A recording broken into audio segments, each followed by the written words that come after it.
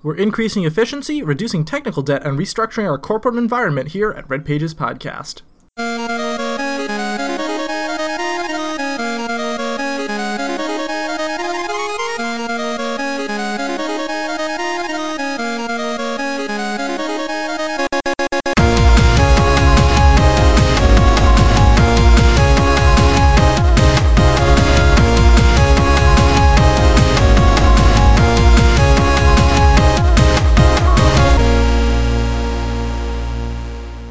Hey everybody, it is Wednesday, May 13th, 2015. I'm Justin. I'm Gord. I'm Paul, and I have nothing fancy to say. None of us did. Yeah, you're dropping the ball here, man. We're supposed to... Well, it's because we don't have a guest. I mean... I don't have a themed thing to say. You want me to do it again? I'm Justin, and I am a smelly sweat sock. I'm Gord, and I am two non-smelly socks that I put on for an hour last night and then took off. So technically they're worn, but they're fine. I'm Paul, and I dropped my headphones. Oh, okay. See, this is how the magic happens. This is Red Pages Podcast. Yeah. This is going to be great. This is going to be a good podcast, guys. It's episode 49. Yep. Next episode is our big 50 years old. 50 years old.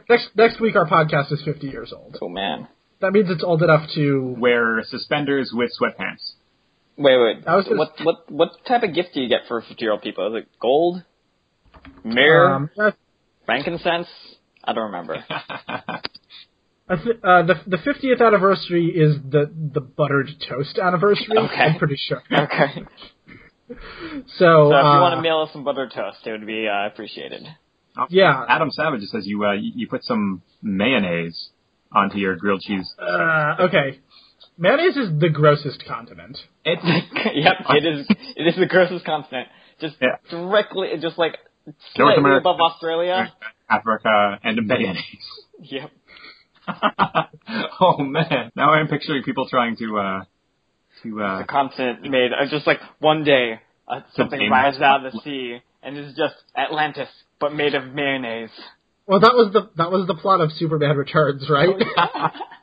The mayonnaise continent. Yeah. Yeah, Lex Luthor wanted to raise the mayonnaise continent out of the ocean that's directly next to Metropolis, even though Metropolis is landlocked. Wait, wasn't Metropolis supposed to be like a fake Chicago in that movie? No, it's supposed to be fake. Oh, maybe. I think it's supposed to be New York City. Right. I mean, I know that during that era, like people were trying not to set movies. Superhero movies in New York City because so many of them had, and I don't know whether that movie was one of the ones that tried to set in Chicago instead. I was under the impression that both Gotham City and Metropolis were supposed to be New York, right? But different views of the same city. Yeah, I mean, yeah, both of them are supposed to be New York in their comics, but like Metropolis is the best possible version of New York, and Gotham is the 1920s gangster-filled New York. And Metropolis is the much brighter 1960s New York. 50s. Yeah. Not 50s, sure. Whatever. 1990s. Or if don't know. You've seen the trailer for the new Supergirl television show, it's New York right now. Yeah. What do you guys think about that trailer? I think it looks dumb. I didn't see it, but I'm going to go with it looks dumb, just off of principle. I'm wondering what there could possibly be that they didn't show in the trailer. Yeah, they did spoil every twist of the season, it looks like, so you don't need to watch it if you watch that 6-minute trailer. Except for the one that you pointed out, which was who her cousin is. Yeah, they never explained who Kal-El is. Does ABC... So that was ABC, right? Do they have the rights to... ABC is Disney, so yes. Wait. Anyway, what... Okay. Yeah. Wait. Yeah, ABC is Disney's news network. ABC is... Hang on. Who's putting out Supergirl? ABC. Is that the CW? No, is it the CW? The CW, probably. CW has a thing with DC. Because... CBS. It's CBS? That makes more sense. Oh, okay, yeah. Yes. So who owns CBS? Do they not have a deal with DC that they can just throw around the word Superman? I don't know. Like, I'm wondering if they're just heavy-handing your cousin because they have to throw down a whole bunch of Is money. the entire series just going to have like this wink and nudge towards Superman, but like just never say his name? Yeah, and I figure they're not. That Kryptonian CBS dude. is owned. Totally CBS is owned by itself. Oh, cool. He's a dude from Krypton who is very distinct from and totally not the same as another DC character that we cannot name in this franchise. They should just go with the Marvel Comics guy, Super Duper Man. Yeah. By Marvel Comics, I mean Mad Magazine, but they're basically the same. Well, I mean, if you're following Brand not Brand. Super Duper Man. I just kind of want to see Alfred E. Newman, the movie. They've got Superman. I think that the Super Duper Man issue of Mad Magazine is the only issue of Mad Magazine I ever owned.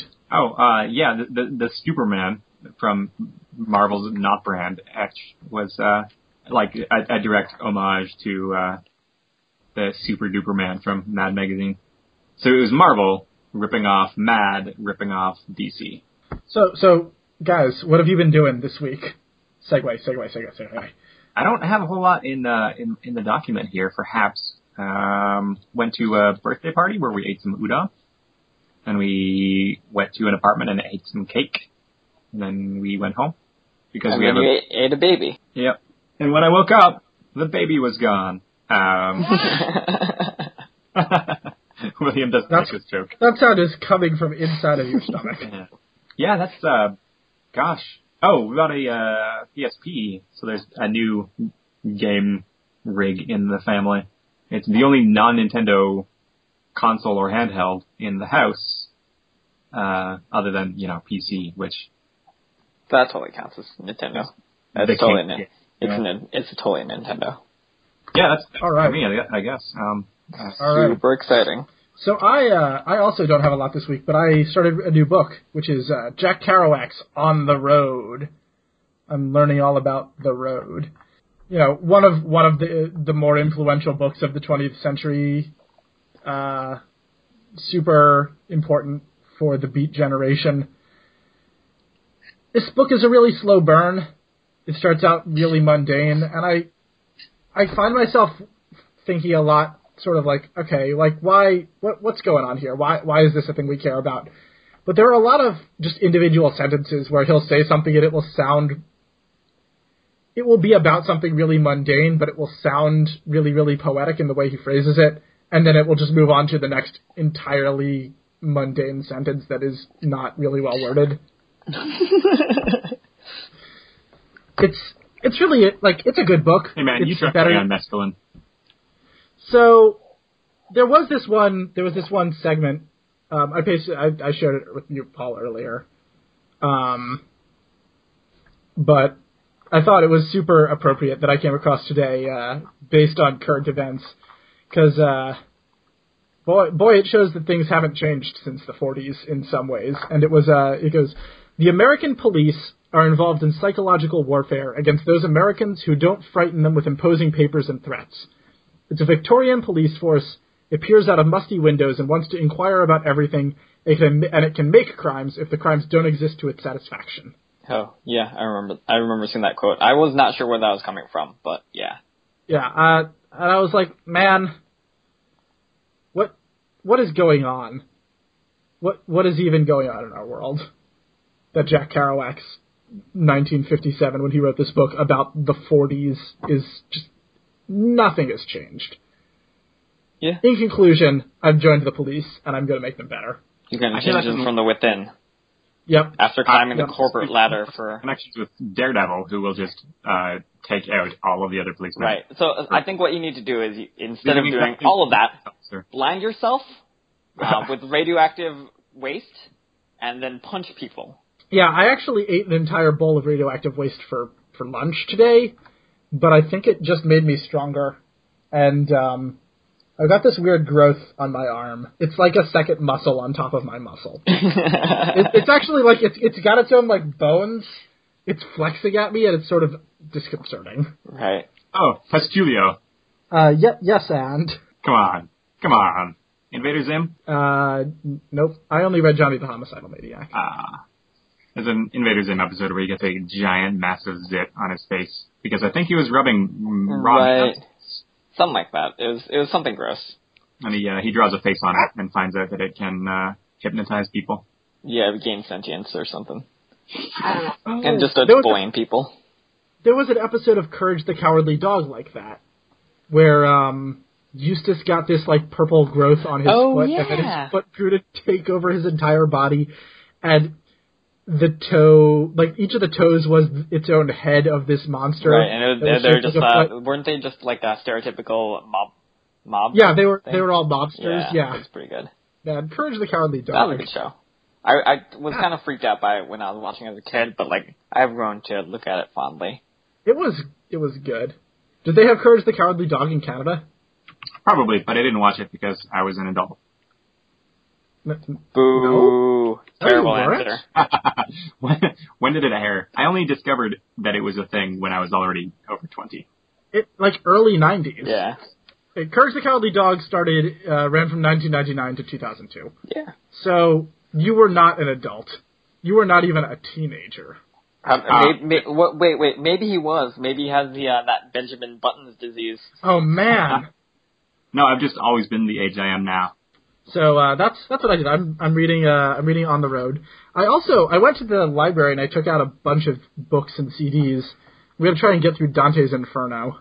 We'll see how that goes. Yeah, that's totally an exciting read. I don't know. Dante's Inferno from EA Games. Right. I'm sure that if you just play the game, you'll get like pretty much all the same. Like they hit upon like the same plot points, I believe. So I'm pretty sure that it was like one of the more faithful book to game adaptations. Right. Exactly. How many books are there that have just been directly adapted to games without like a movie or something in between? The Witcher. Okay, yeah, The Witcher. But there was a Witcher movie before. Oh, was there? I did not know. It was only out in Poland. Oh, okay. Because the Witcher is the national book of Poland. Was there a book? There's an entire series of books. Oh, The Witcher is I got it. I've read one of them. They're good. The Tom Clancy games. Are those based on books, or are they just using Tom Clancy's name because they've got similar themes? I think they may have started being based on the books and slowly just became this is close enough. Okay. I guess one of the games I played this week is based on a comic book, but I feel like that probably doesn't. No, I don't think so. I mean, wait, did it become a TV show in between or a movie? Or No, it was just a comic book. Yeah. It's called Splatoon. Oh. Yeah, I can't think of any. All right, Paul, what about you? What have you done? Also, pretty slow week. Basically, I got to check out some new restaurants that opened near me, like pretty recently. There's like this Italian place that's like super expensive that I decided to go to with my roommate and my girlfriend, and it was expensive, but it was like reasonable, I guess. We know that they had like wine that was like an entire month's rent to buy, and we contemplated $20,000 bottle of wine. Yeah, well, like what does a bottle like what can you look for in a bottle of wine that costs an entire month's rent for me?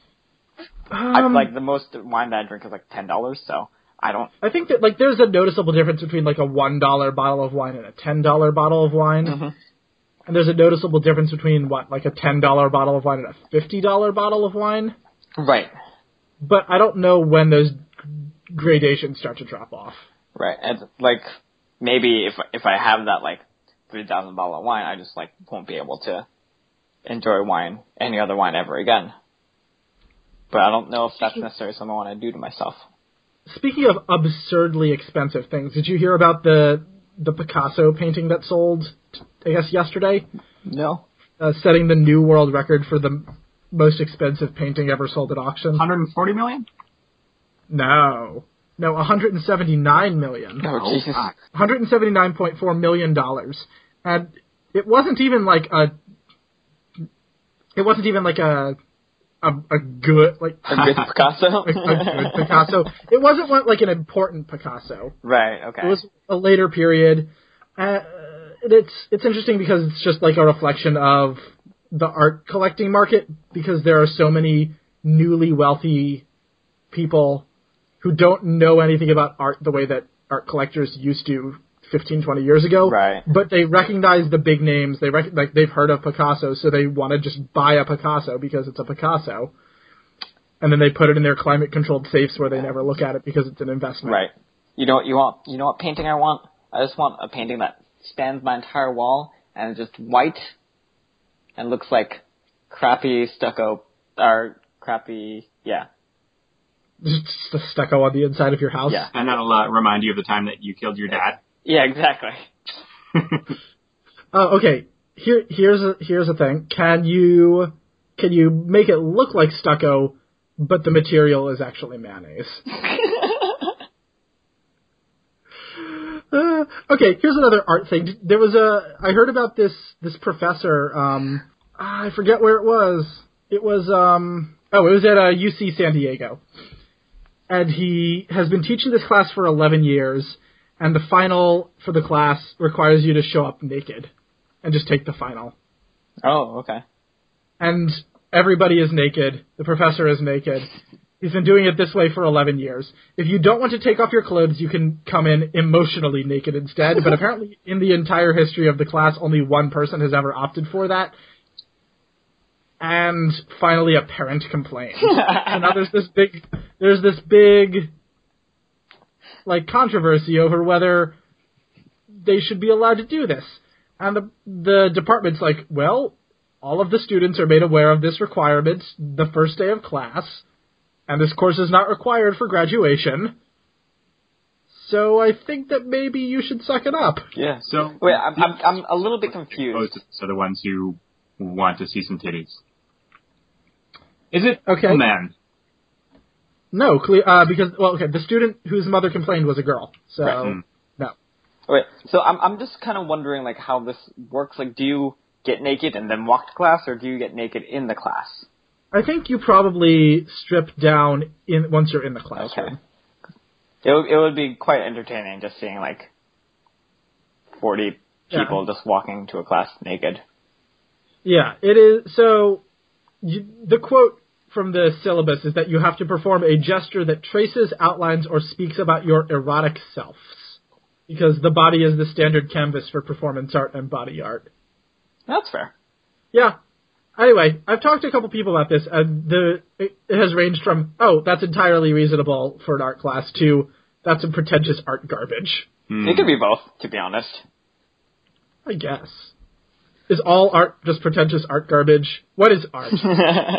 what is a game? That's something that I've had this deep conflict over for years. What is game? Like, well, what is game? Is game art, and is art? Well, as we all know, game is something that has to have a fail state. So saying is Dwarf Fortress is art. Yes, sure. I mean, I would definitely say that. Yeah, I would agree. Yeah. So I have my own personal definition of art that I think serves really well in every situation, and that is art. Art is a creative expression produced by a person or a living thing, I guess, because you can have animals do paint. With like you can have wind fix something that's not. I would say that if it is just a thing produced in nature, without intention, that's just nature. Then it's that's not art. I think art requires intentionality. It is a creative work produced by intentionally produced by a living creature, with the intent and one of the intents has to be to provoke some sort of emotional response. And what that emotional response is doesn't really get specified. It can be anything, but it has to have some level of emotional engagement to it. That's a fair definition. Right, that's the definition I came up with. I took art classes in school. That game that was on Steam that got pulled off of Steam, and then people complained, and then Gabe said this shouldn't have been pulled off of Steam. The one about kill all the... It's kill people for the sake of killing people. Okay, so you're not talking about the game that was just kill all the gays? No, that was just hate speech. All right, like, that one too. Okay, let's talk about that one. That was definitely a living creature trying to evoke a reaction, right? I mean, right, and I'm pretty sure he did but exactly what he said. There are laws against hate speech. Yeah. Like that is a thing that is pulled off because it is illegal. Well, I mean, not necessarily Sure, illegal, but it's not protected speech in any way, and so pulling it off is. I mean, nothing on Steam is protected because it's a private also marketplace. True. Like the Steam is not a public font. Right, but they do have stuff in their user agreement that you can't do anything that's openly hateful. Steam is Comic Sans. I think Steam is more of a Tahoma. I think Steam is a video game distribution platform. I think Steam is a vapor made of water particles. Yep, got there. So does that answer your question about art? Did I solve your years-long problem? Okay, but is art valuable? Is entertainment valuable? Well, okay, so I think there's a distinction between art and entertainment. Right. Which is why in the newspaper you have the arts and entertainment. Right, so the distinction is the ampersand. Yeah, yes, exactly. So, but I mean, art is not necessarily entertainment. Art can be intended to shock and disturb, which is not entertaining. Right? Yeah. I don't know. I mean, in the most general, basic sense. People watch horror movies because they find being shocked and horrified to be... Okay, art can be primarily informative, right? It can be informational. Right. Like Zumbinis. Right. But Zumbinis is also entertaining. But I don't think that entertainment is an inherent quality of art. Okay. Right. So, looking at... going to a showing and seeing a bunch of blank canvases... that's art, but it's not entertainment. I mean, it can be entertainment for a person who finds it entertaining. Right. I'd say the entertainment would be showing off how pretentious you can be to your friends or strangers. I can be pretty pretentious to my friends and strangers. I mean, maybe it's not being pretentious. You just have a genuine understanding and emotional connection with these blank canvases.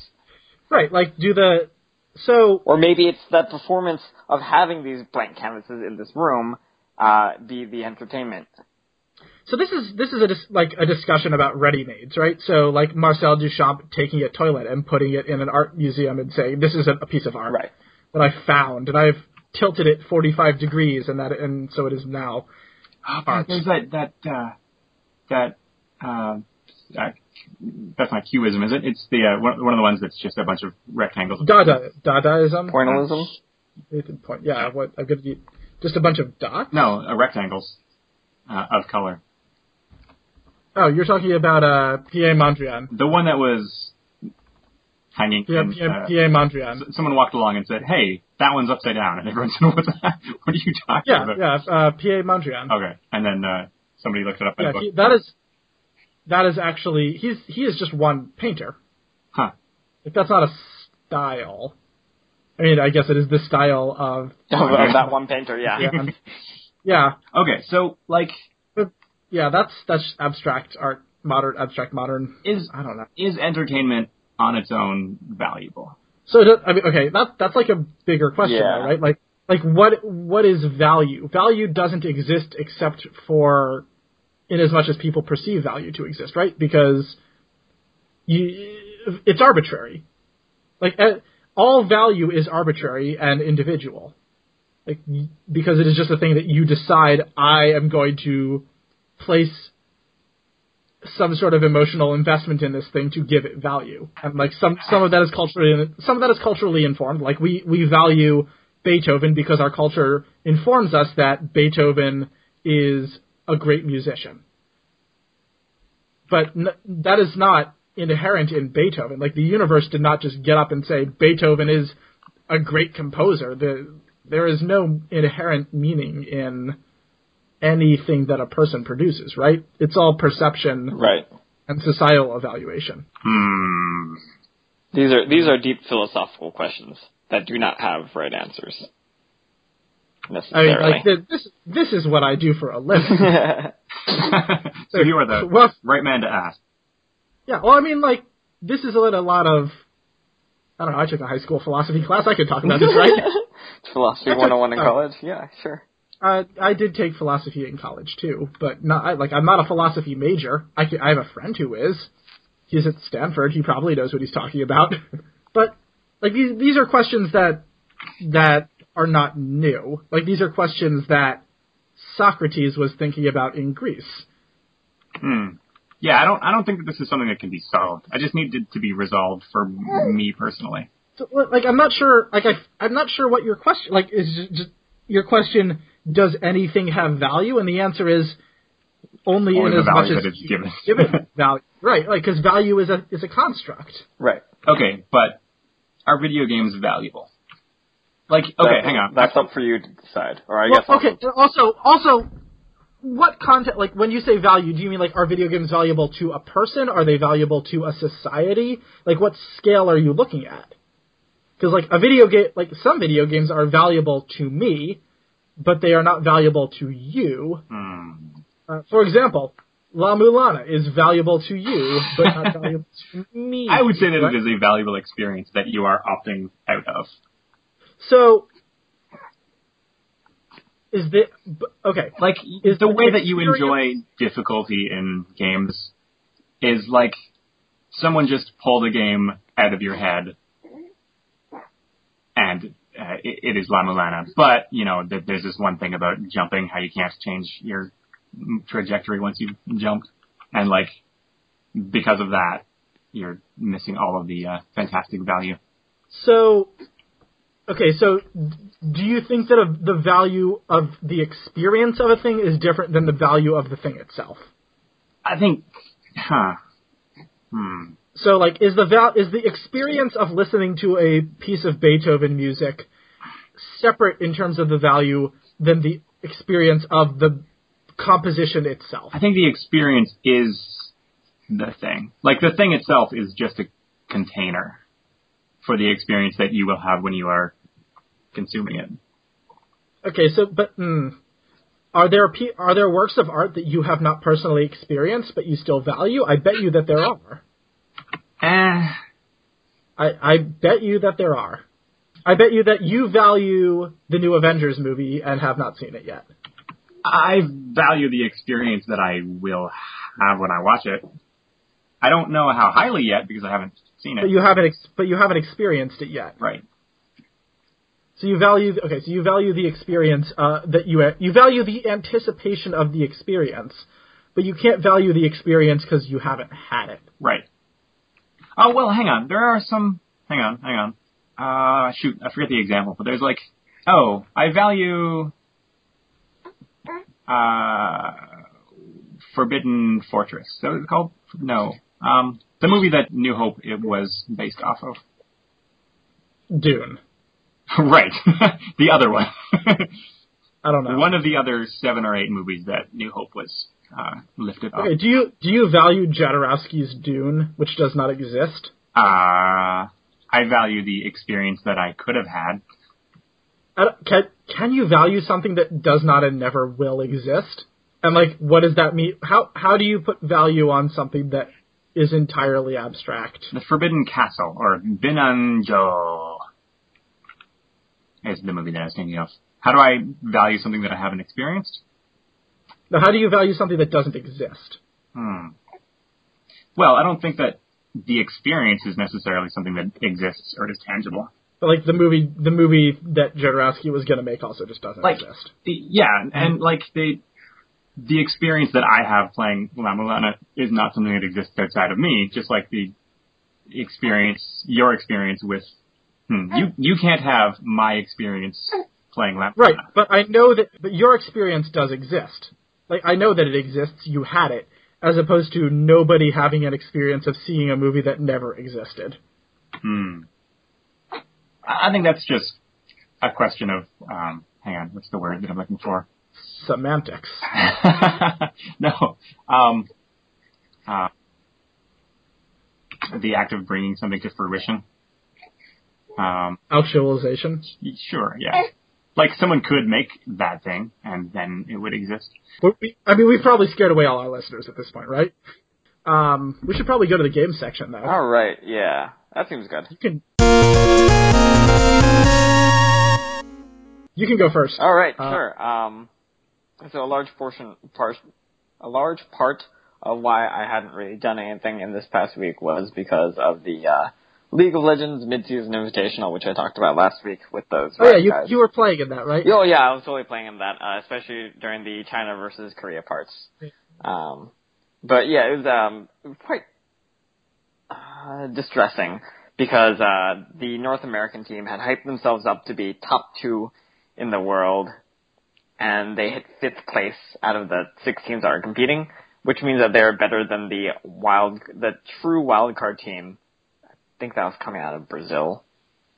I don't remember exactly, but they're a team that pretty much expected to go 0-5, and we're just trying to have fun with it, which they did, and so they were successful. Everyone loved them for it, but the North American team got 5th place, and they just looked super sloppy. It was depressing, and so it makes me sad, but North America just looked terrible, and I think a different team that came out of our league would have done better in this tournament. Maybe. Okay. It's super depressing. And the finals were China versus South Korea, or just Korea, whatever, because North Korea doesn't have a League of Legends team that I know of. But yeah, that was exciting finals. It went to 5 games. China won out in the end, but it was close, and everyone seemed like they were having a good time, and I had a lot of fun watching it. But that did take up from Thursday to Sunday. Okay. So yeah. I know you did play some games. I did play some games. I played a bit of League of Legends while that was going on, just because watching League of Legends somehow turns into playing League of Legends. Who knew that would happen? The Splatoon Global Test Fire was happening Friday and Saturday, and I got to get in on 2 of those, and I was having a lot of fun. Despite at first being man, these controls are terrible. I can't get past these controls. And then realizing that if you hit plus in the first menu, you can actually change the controls and the sensitivity and all those nice things. Afterwards, it was much better for me, but I was still playing like trash because I haven't played a console shooter in so long. Because you're trash. And also I'm trash. But rollers, man. Rollers are the Little Mac of Splatoon. Very easy to play with to begin with, low skill cap. They play essentially like a melee weapon or a shotgun of this game, do a lot in just covering surfaces with paint, but they offer no verticality and relatively are relatively useless in a face-to-face engagement because people just kite you and shoot you dead. It was really interesting. I only played in one of them. But it was interesting to watch the meta of Splatoon evolve over the 3 different test sessions. Which is all of which were only an hour each, but the games were so short. Yeah, games were 2 minutes each. I think they're actually 3 minutes each, and there were enough people on this test fire that you were in a game instantly. If you could even get on. Their servers were getting hammered. Oh yeah, I mean for the first couple of minutes, but I think it actually was surprisingly stable after that. Especially once you were in, it was fine. Yeah, especially considering how poorly Blizzard handles their releases, especially with Diablo. It was just wow, this is surprisingly smooth. I expected there to be Diablo levels of horrible connection issues, but it was good. So it was really interesting for me to see the meta evolve from the entire game being dominated by rollers in the first test fire to the second test fire being... It was actually the Splattershot Juniors. Yeah, the Splattershot Junior was the 3rd hour. Oh, right, yeah. Yeah, the normal just splat gun, people using them to counter the rollers, and then by the 3rd one, people realizing that The short fire range, super, but like the high super rate of fire was power and the invincibility. Oh right, yeah, you got the invincibility was just so much better than getting the like throw a billion bombs thing. That was just like way easier. So every hour was a completely different strategy that everybody was using, which was really cool. And I remember and the sniper stank. The sniper just stank the entire time just because it has poor range despite being a sniper. Yep. And its ink usage actually was like the worst part. Because even if you got to a sniper location, you would just like randomly run out of ink, and it would just be terrible. And if you try to like spam fire, you would run out of ink so fast that you'd be useless in a fight pretty much immediately. Yep. So I don't think that's necessarily a balancing issue. It feels like they chose some of the smaller maps where sniping is a little bit more difficult. Yeah, there's like the sniper that they gave us is not going to be the sniper that people want to use, and they've shown in videos many other types of snipers. I know that they showed off like the one with the scope, and initially I was like, a scope, that seems terrible. But looking at it now, it's like actually if it increases the range by a significant amount, the scope's going to be very good. And I'm excited to see what it's going to look like with the full range of weapons that you're going to have access to. And I was also entertained by how quickly people are figuring out different ways to move around just because you move so much faster when in squid form. People are just like, yeah, if you the nice thing about the game is the controls are such that whenever you hit your RL, it cancels firing, and whenever you hit ZL, and whenever you hit ZR, it cancels your squid form. So you can actually just kind of switch between them in a pretty rhythmic way in order to kind of do like this dash where you're constantly spraying paint, and you would also recharge your paint, and it would almost give you as much coverage as a roller if you did it correctly. Yeah. And there's also like some cool splat hopping, which takes a bit of getting used to, and it's pretty hard to actually do in a real game just because they're way more chaotic. But it's cool that people are figuring out all these deep movement options, and it seems like this could be a surprisingly deep competitive game. Yeah, it just needs to build up a critical mass of players. Right, exactly. And like I had so much fun just playing 2 hours of this game that I just immediately went on to Amazon and pre-ordered a copy. You mean to tell me that Nintendo made a fun game? Yeah, right? This is the alternate timeline where in Super Mario Sunshine, Professor Egad's paint thing just takes over the world. Yep. Man, that guy needs to stop inventing stuff. Nothing he has made has been good. Wait, what about his Game Boy thing? But that was only good in that it let him clean up his other mess that he had already made, right? That's true, yeah. Like the ghost machine, whatever it was. Yeah, the Ghost Prison Game Boy thing. Yeah. He made a sweet... Okay, no, I take it back. He made a sweet coffee machine in Mario and Luigi. That was the one good thing that he ever and created. all it did was make coffee. It made great coffee, increased your stats, so it was super good. It just made... Okay, so he needs to go into the coffee market. Right. Wait, isn't there like actually... didn't that have the Starbucks logo, but with his face on it? Yes. Yeah, that was great. I love that. Did you play anything any other than that, I guess? I just also want to talk about the Nintendo's E3 announcement video today. Right. Reggie quit. And Reggie quit his job for 2 minutes. And filed Bill Trennan. Yep. Yeah, but the Nintendo World Championship is back, which is going to be super cool. I don't know what that means. I mean... presumably, it's going to be like the 15 years ago, or 25 years ago, where they had people just play a whole bunch of Nintendo games and see who could do the best in them. I'm going to spoil something. I don't remember 25 years ago. That's understandable, because I don't really remember it either. I was alive for it, but I don't remember it. No, you weren't. It was not, yes I was. It was 1990. Yes, I was born in that year. I was a person who was alive at that point. No, I wasn't. Well, whatever. Like I said, I was there. It was just not on my radar. I should have been paying better attention. You should have been. Final thing is, I finally played some Heroes of the Storm again after 4 months, according to Hotslogs. And, man, that game puts me on tilt. I mean, you just tell everyone they're trash, right?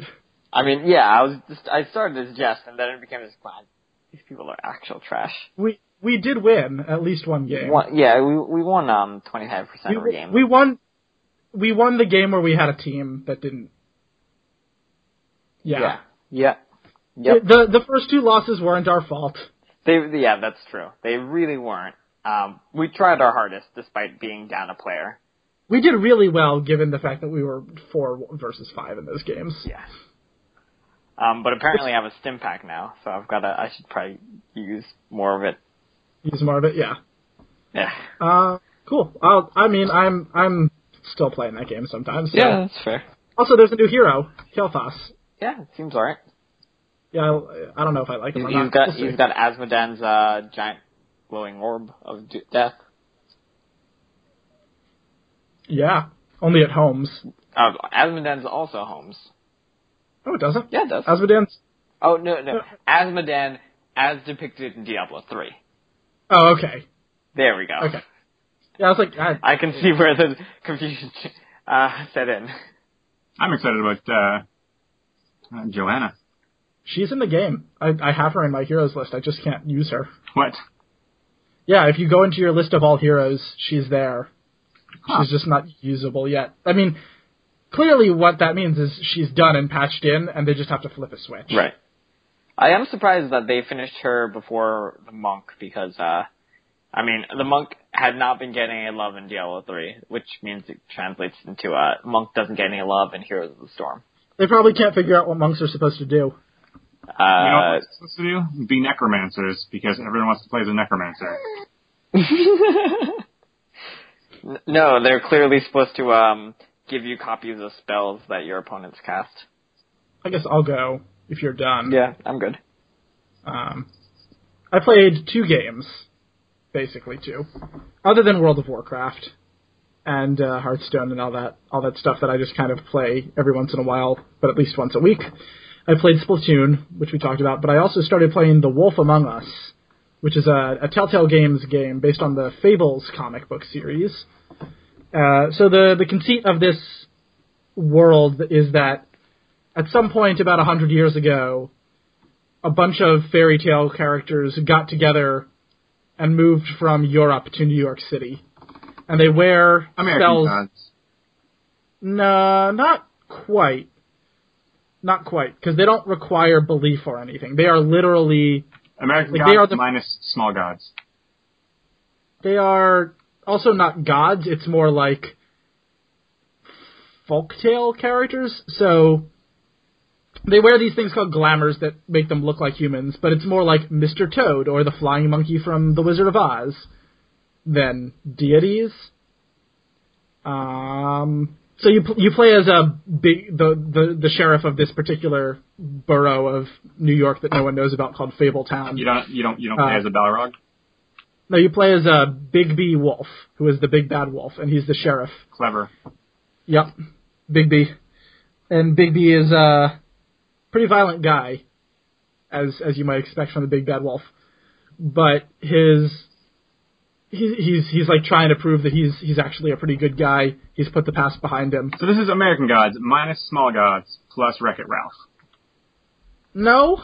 Minus the gods. Nothing at all like Wreck-It Ralph. So he gets a call from Mr. Toad, and there's like a murder, and he's teaming up with Snow White and Ichabod Crane, who Ichabod Crane I don't think needs to disguise himself. He's just actually a dude. I guess in the way that Snow White is actually a dude.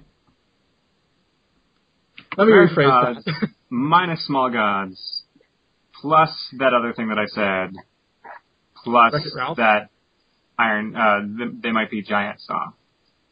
I have no idea what you're talking about. Hang on. Keep talking. And it's a Telltale Games game. You walk around, you click on stuff, you investigate crime scenes. It's like CSI Enchanted Forest, but it's in New York. You go to... It's like playing Werewolf, the video game. There's just some frontal nudity in this game. Someday I'll win. Animated. I'm not Ichabod Crane, and through my dark days, I'll say until then, someday I'll win. I'm not Ichabod Crane, so mark it down while I say it again. No, because he is Ichabod Crane. Oh. This is American Gods minus Small Gods plus Wreck-It Ralph. The answer is still no. Authenticity Trip by They Might Be Giants. No. Plus the Telltale Games Walking Dead series. It's actually not very much like The Walking Dead. I mean, the gameplay is, but the tone is not. It's much more CSI than Walking Dead. There are just some Telltale Games animated boobs in this game, because you have to go to the Puddin' and Pie, which is Georgie Porgy's strip club. You know, I'm picturing that just being a cross between the Wallace and Gromit art style and the art style they went with for the Back to the Future games. Yeah, so imagine, it's actually pretty close to the Walking Dead art style. Sort of cel-shaded, sort of 3D. Pastel-y. Yeah. It's not like the Game of Thrones art style, which is watercolors, and also the Game of Thrones art style is garbage. I really dislike it. It is so... The fact that all of the backgrounds in that game are just blurry, looks like somebody didn't render their graphics properly blurry, is really, really visually distracting to me. Like, the characters look fine, but the environments they're moving around in are... I don't know, they make me feel kind of gross. Not that that's a bad game, but it's not the most visually appealing to me. Anyway, so Wolf Among Us is good. I haven't gotten through it yet. I've reached the 3rd episode out of 5. So there's a twist. There's a twist. I know who the villain is now. It was the guy who I thought it was all along. I'm a good detective. Or the game is a bad mystery. We'll find out, I guess, if it doesn't reverse on us. So yeah, I guess that's all I've... Alright, so what have you been playing, Gord? Alright, so I've been playing some Dishonored, which seems really good, and I kept thinking, man, this feels really cool. This feels just like a Bioshock, and I thought, wait, I could just be playing Bioshock. There's a whole Bioshock Infinite game that I have not played, so I think I'm going to do that instead. Hey, I bet you that you'll like Dishonored better than Bioshock. Yeah? Yeah. I think Dishonored is probably a better game than Bioshock Infinite. I think Bioshock Infinite is an interesting game, but I think it's also a failure of a game. Really? Even 1990 mode? Yes. That just changes the difficulty. It doesn't change the fundamental of the game. I don't know what 1990 mode is. 1999? 1999 mode is just a super hard mode. I'm trying to remember. It's like, if you... What is it? There are way fewer respawn points and ammo. You take way more damage. I was kind of hoping it was something that they did with the time travel aspect. Nope, it's like everything. If you don't have $100 to pay as a fine when you die, it's just game over permanently. Oh, the idea is that they want it to be Nintendo hard. Yeah, it's difficult like a game you would play in 1999. Oh, okay. Like, I wouldn't recommend it to anybody who isn't really, really into that sort of thing. I don't think it enhances the experience. I did play through the DLC in 1998 mode, which was really good. What's 1998 mode? So 1998 mode is... Well, 1998 was the year the original Thief came out. Huh. And the second episode of the DLC is you play as the girl instead of the guy. Huh. And normally there are a couple ways you can tackle problems as her, one of which is stealth.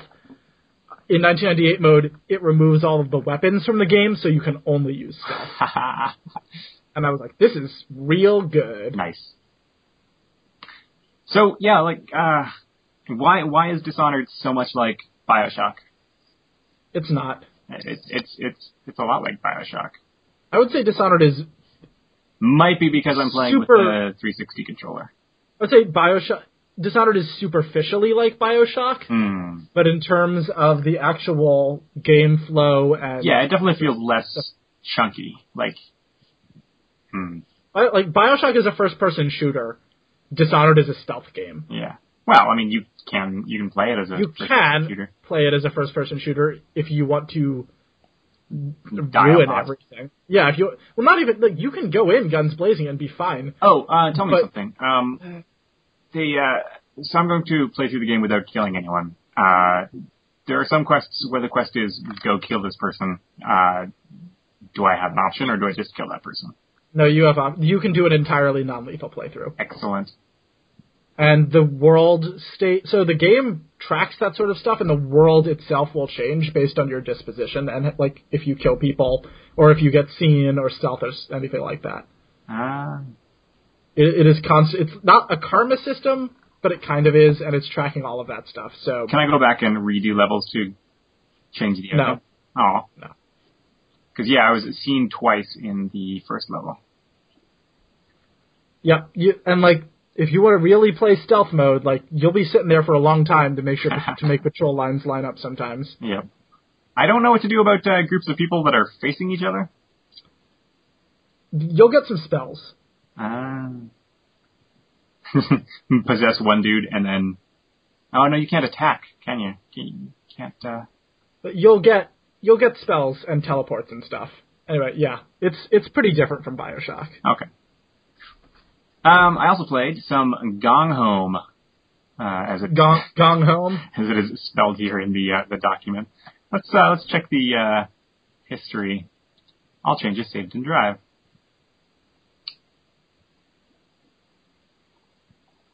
Oh, wow, this looks so different. Oh no, maybe I just totally typed it in like that. Although you spelled it Gong Home. All right, so I played some Gong Home, and that was really good and cathartic, and maybe is an answer to do games have our games aren't. Yeah, our games aren't, because this is our games fart. So this game. Wait, but it's not a game because there's no failure state. It's a walking simulator. There's totally a failure state. There's no failure state. Yeah, there is. Your failure state is you don't figure out what you're supposed to do. Yeah, the failure state is you stop playing the game because you're stuck. The failure state is Alt F4. So Gone Home was the Red Pages podcast game of the year for 2013. It was, actually, yeah. I only just played it now. Yeah, because you weren't on that episode where we decided what the game of the year was. Yeah, that's true. So we just voted without you. Something about fascism. It was super good. It's definitely in the same vein, same genre, would you say, of as Dear Esther. And I'd say it's way better than Dear Esther. Oh, absolutely. Yeah, but it's the same. It's the same type of thing. It's the same creature. It's also lost my train of thought.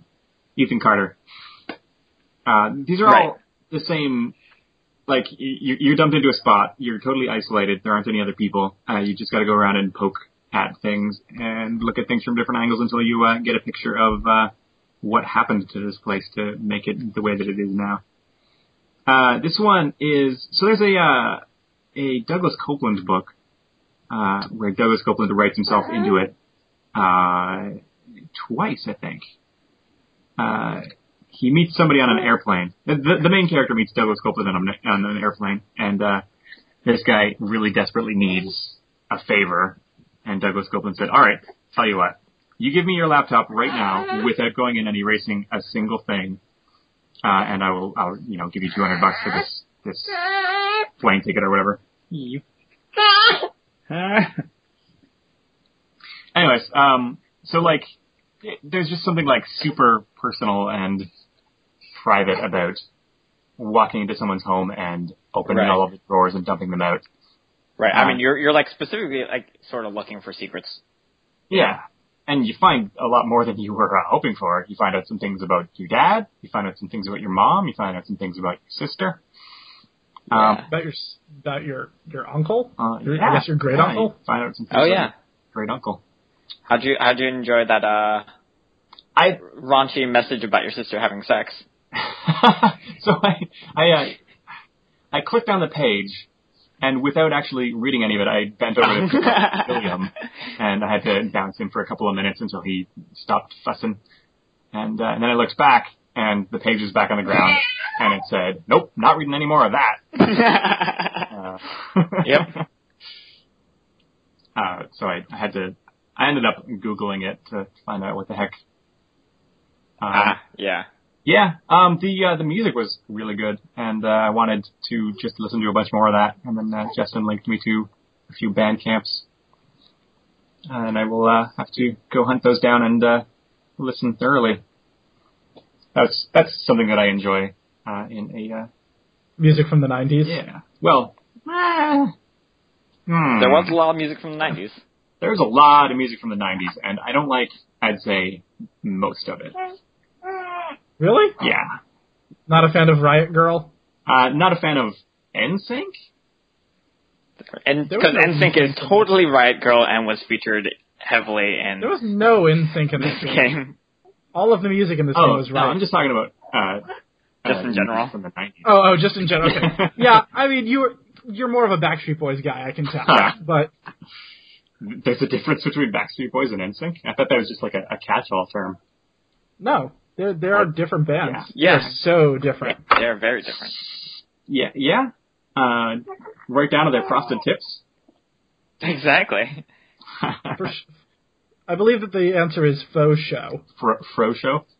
Fro show. Anyways, Gone Home is really good. I took some notes while I was playing. One was, I really want to flip these tapes over to hear more. But the problem is that... Because, like, in the game, the tapes totally have a state of which side it's facing up. Unfortunately, no matter which side is facing up, when you put it into the machine, it flips to the only side that it has a song for. Yeah, because... There's only so much licensed music that they could get. Mm. So what do you think of the story of this game? I think... Because that's kind of the point. Wait, it wasn't all Right Girl mixtapes? What is the story other than a collection of, like a glimpse into a family's life? Like, there's the coming out, I guess, coming out to your sister, right? Because, like, coming out to your parents was just a subplot. Gay people don't exist. What are you talking about? Yeah. Not at all. Well, what was the story? The story is... I mean, what are stories? What is game? So you come home from traveling abroad and your parents have moved. So not only is this not the place that you call home, it's a place that your entire family has moved into without you. So this is a place with all of their stories. Okay, so what do you think is the story of Gone Home? Once upon a time, there was a really, really persnickety Martian. Not the story. Right. This is the story of the persnickety Martian. It was a really cathartic journey. That's what I would say the story is. It's the player exploring this family. So it's all environmental storytelling. Yeah. I really want to play the Journey of the Crystal Super Nintendo game. There were a couple of cartridges lying there, and that was nostalgic for me, even though I'm living in the land of nostalgia, because the cartridges here are all a completely different standard. I don't remember if they have different pins as the Super Nintendo, but it's the Japan/PAL format. These are not the cartridges from my childhood, and I guess that's what I want out of them, right? Anyway, Journey of the Crystal looks pretty cool. I seem to remember something about those games.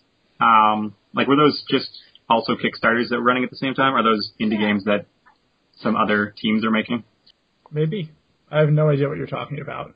You walk into one of the bedrooms, or maybe... Oh, you mean in the game. I thought you were talking about something completely different. I thought you had just randomly changed the subject and I had completely lost it.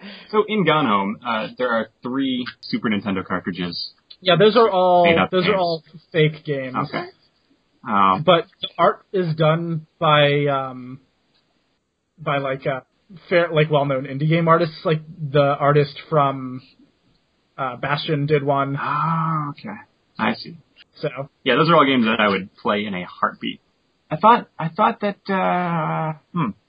was there a pre-official version of this game where those games were other games? No. There wasn't like this was never a mod on some website that you could.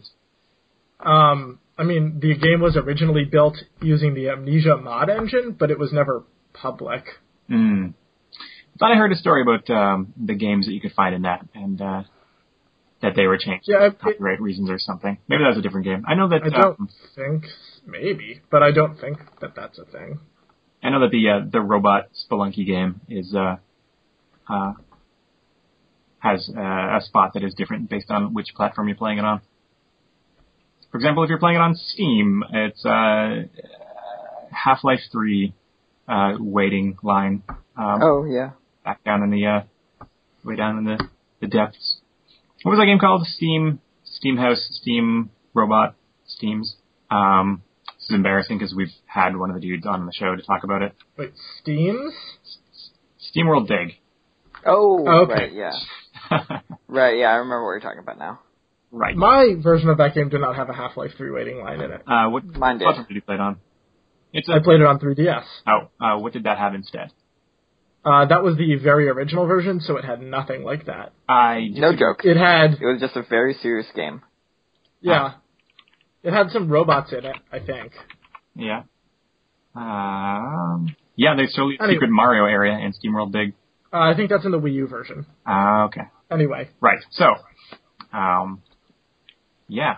somebody go make Journey of Crystal, which was, you were saying, by the Bastion artist? I think so. It was nice seeing those old North American cartridges. Somebody's just made physical mock-ups of those games. Adventurous the Cat, Journey of Crystal, Super Spitfire. Yep. We are getting Gone Home Space, which I really hope is what's his name, John Russell. I have no idea what you're talking about. All of the manuscripts that you find that your dad was writing in Gone Home are about this spaceman who. Oh, right.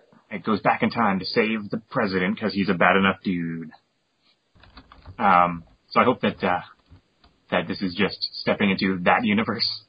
I also found out that the Magic Eye pictures work even in digital format because I stuck my face real close to the screen and crossed them until I could see. What about all the sweet Lisa Frank stuff all over? Oh yeah, that was good. That was pretty good. Yeah. I kind of want to stock all of my apparel as Lisa Frank. I feel like that would be a good ironic thing to do. Yeah. And everyone loves irony. I'm living in a post-ironic world. It's the what was that? The real sincerity, the new sincerity. The new sincerity, which is the old sincerity. Yeah. But, less ironic. I don't know. I think it would be really funny to have all that stuff. Sure. So Gone Home is really great. It tells a cool story through the environment, and it also really instills this sensation of isolation, like the Myst games, and like... Okay, did you play the game that this guy made before this? No. What game is that? BioShock 2. Then yes. Yeah. He did the DLC. Yeah. It was called Minerva's Den. Right. And it was very similar to this in the way it was made up. Gord, how did you enjoy that one jump scare?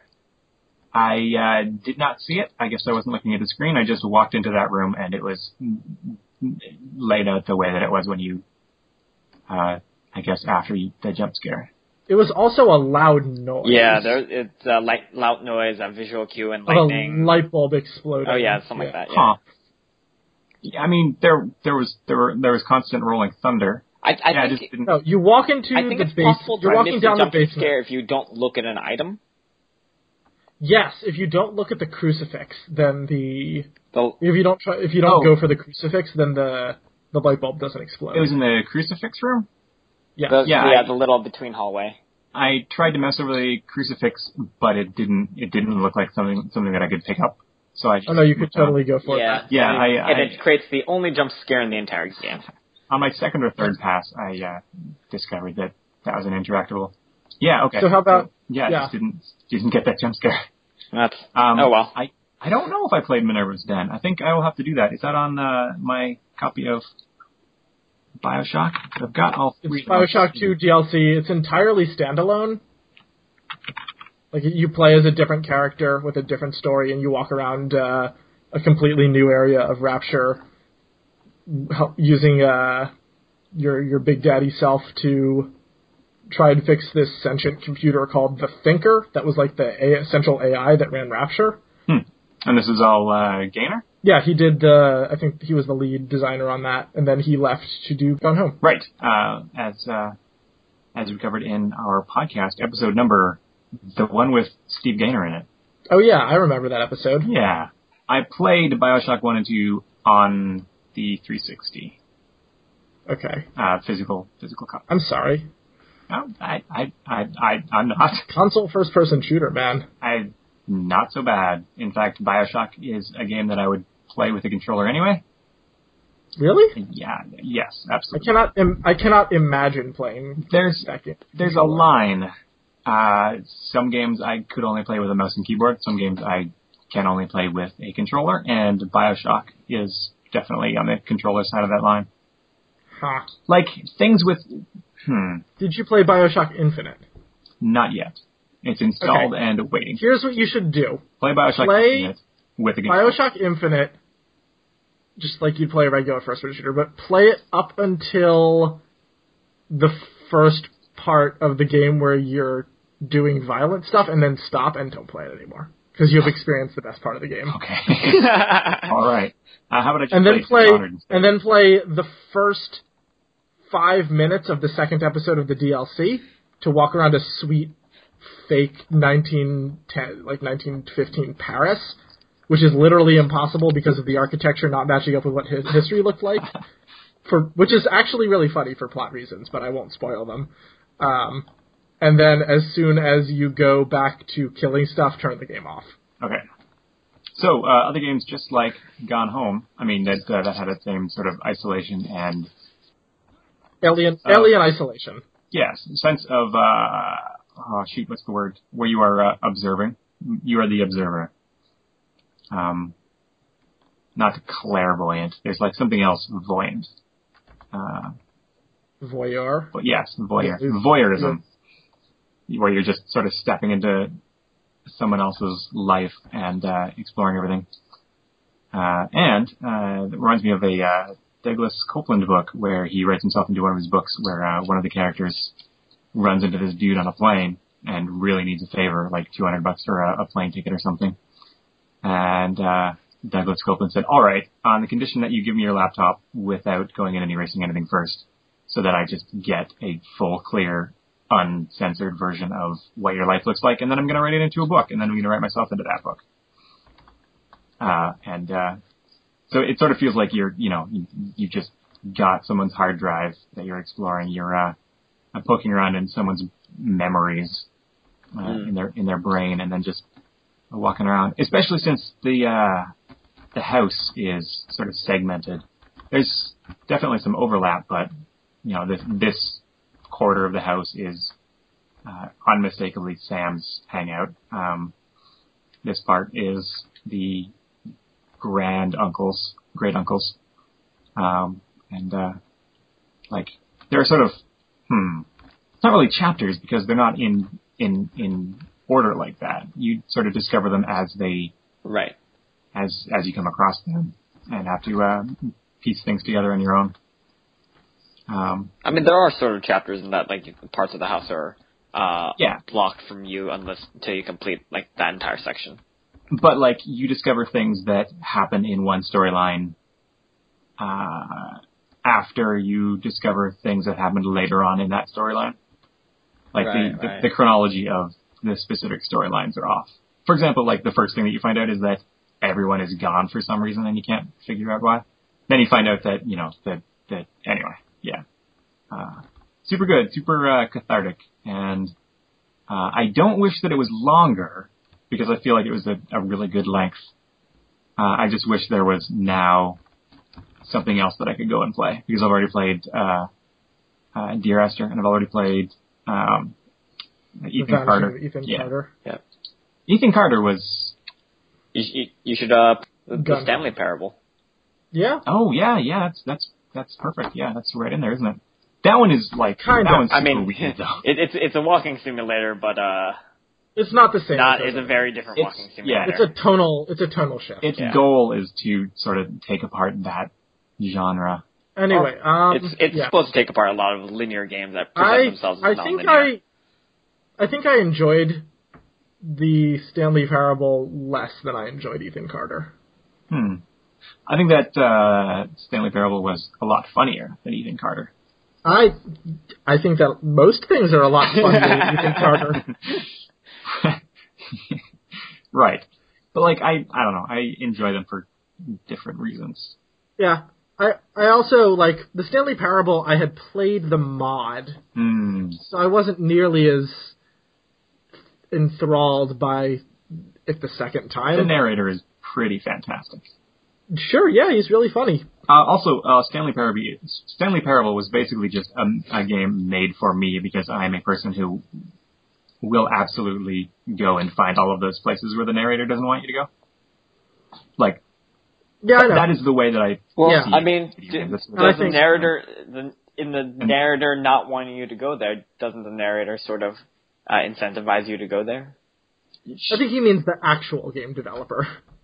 Yeah, like not the plot narration. Whatever game that I'm playing, I will always try to jump over this wall to get to that spot where I'm not supposed to get or whatever. And yeah, you like being out of Stanley bounds. Parable is a game that absolutely rewards that in every part of the game. And I found I liked Ethan Carter better. Like I felt like the Vanishing of Ethan Carter is similar to the sort of game that I would like to make on my list of games that I would like to make. Well, I mean, that would be easier than an RPG.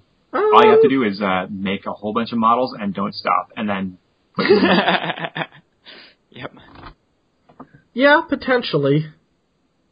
It's hard. I mean, like also have an engine that you're using that does all of the work for you. the thing is, Ethan Carter is full 3D, and that's a lot harder than an RPG. Just learn how to model. Yeah, okay, I'm gonna go to modeling school, there's so many there's so many free tutorials for how to use Blender, a free tool to learn how to model. Blender is really strong. Yeah, and it's free, and it's like if you put in the time. Start with the cube. Let me explain to you something about Blender. I will cut off my hands if I stick my hands in that blender. Your hands, do they blend? Yes, too well, in fact. Let me make you a delicious smoothie out of this hand that I found attached to the end of my wrist. Next week is our 50th anniversary. And as we said, maybe we're going to have a special guest on that episode. All right, I think this podcast has gone over long. Justin, how would our listeners get a hold of us, should they so wish? I don't know. What do I look like? Somebody who does this segment normally? We have email at theredpagespodcast@gmail.com, a website, redpagespodcast.com, Facebook, Reddit, Twitter. We would really appreciate it if you would give us a review on iTunes. Maybe take like a minute out of your day to write something, even if it's a bad review. Even if it's unrelated. Even if you hate this show. Number one, if you hate this show, listening is not compulsory yet. So you don't need to keep listening. But seriously, like it does help us. It helps other people learn about the show. It helps us continue to draw in sweet guests and get new content for you guys. So is it possible to is there like a voting system on archive.org? No, I don't think so. Is there a review system? No. They should totally get on that. I might totally be wrong. So if there is, go to archive.org and give a rating, I guess. But that's like not nearly as useful as on iTunes, because iTunes like ranks stuff on their front page. You know what you could do though is since we are licensed under the Creative Commons, is it? Yeah, we are. All episodes of Red Pages Podcast are released under a Creative Commons Creative Commons Attribution Share Alike license. So you can just take all of the audio from all of our episodes and make us say some things that we didn't say. Yeah, sure. Really funny. Do some Or you sweet could, remixing. I'm down. Yeah, it means you could you're take all allowed the to. episodes and mix them down to the 10 minutes of actual quality content. Wow, 10 minutes is really generous. All right, I think we're done here. I've been Gord. I've already walked out the door. And that's Paul. Keep on Truckstein.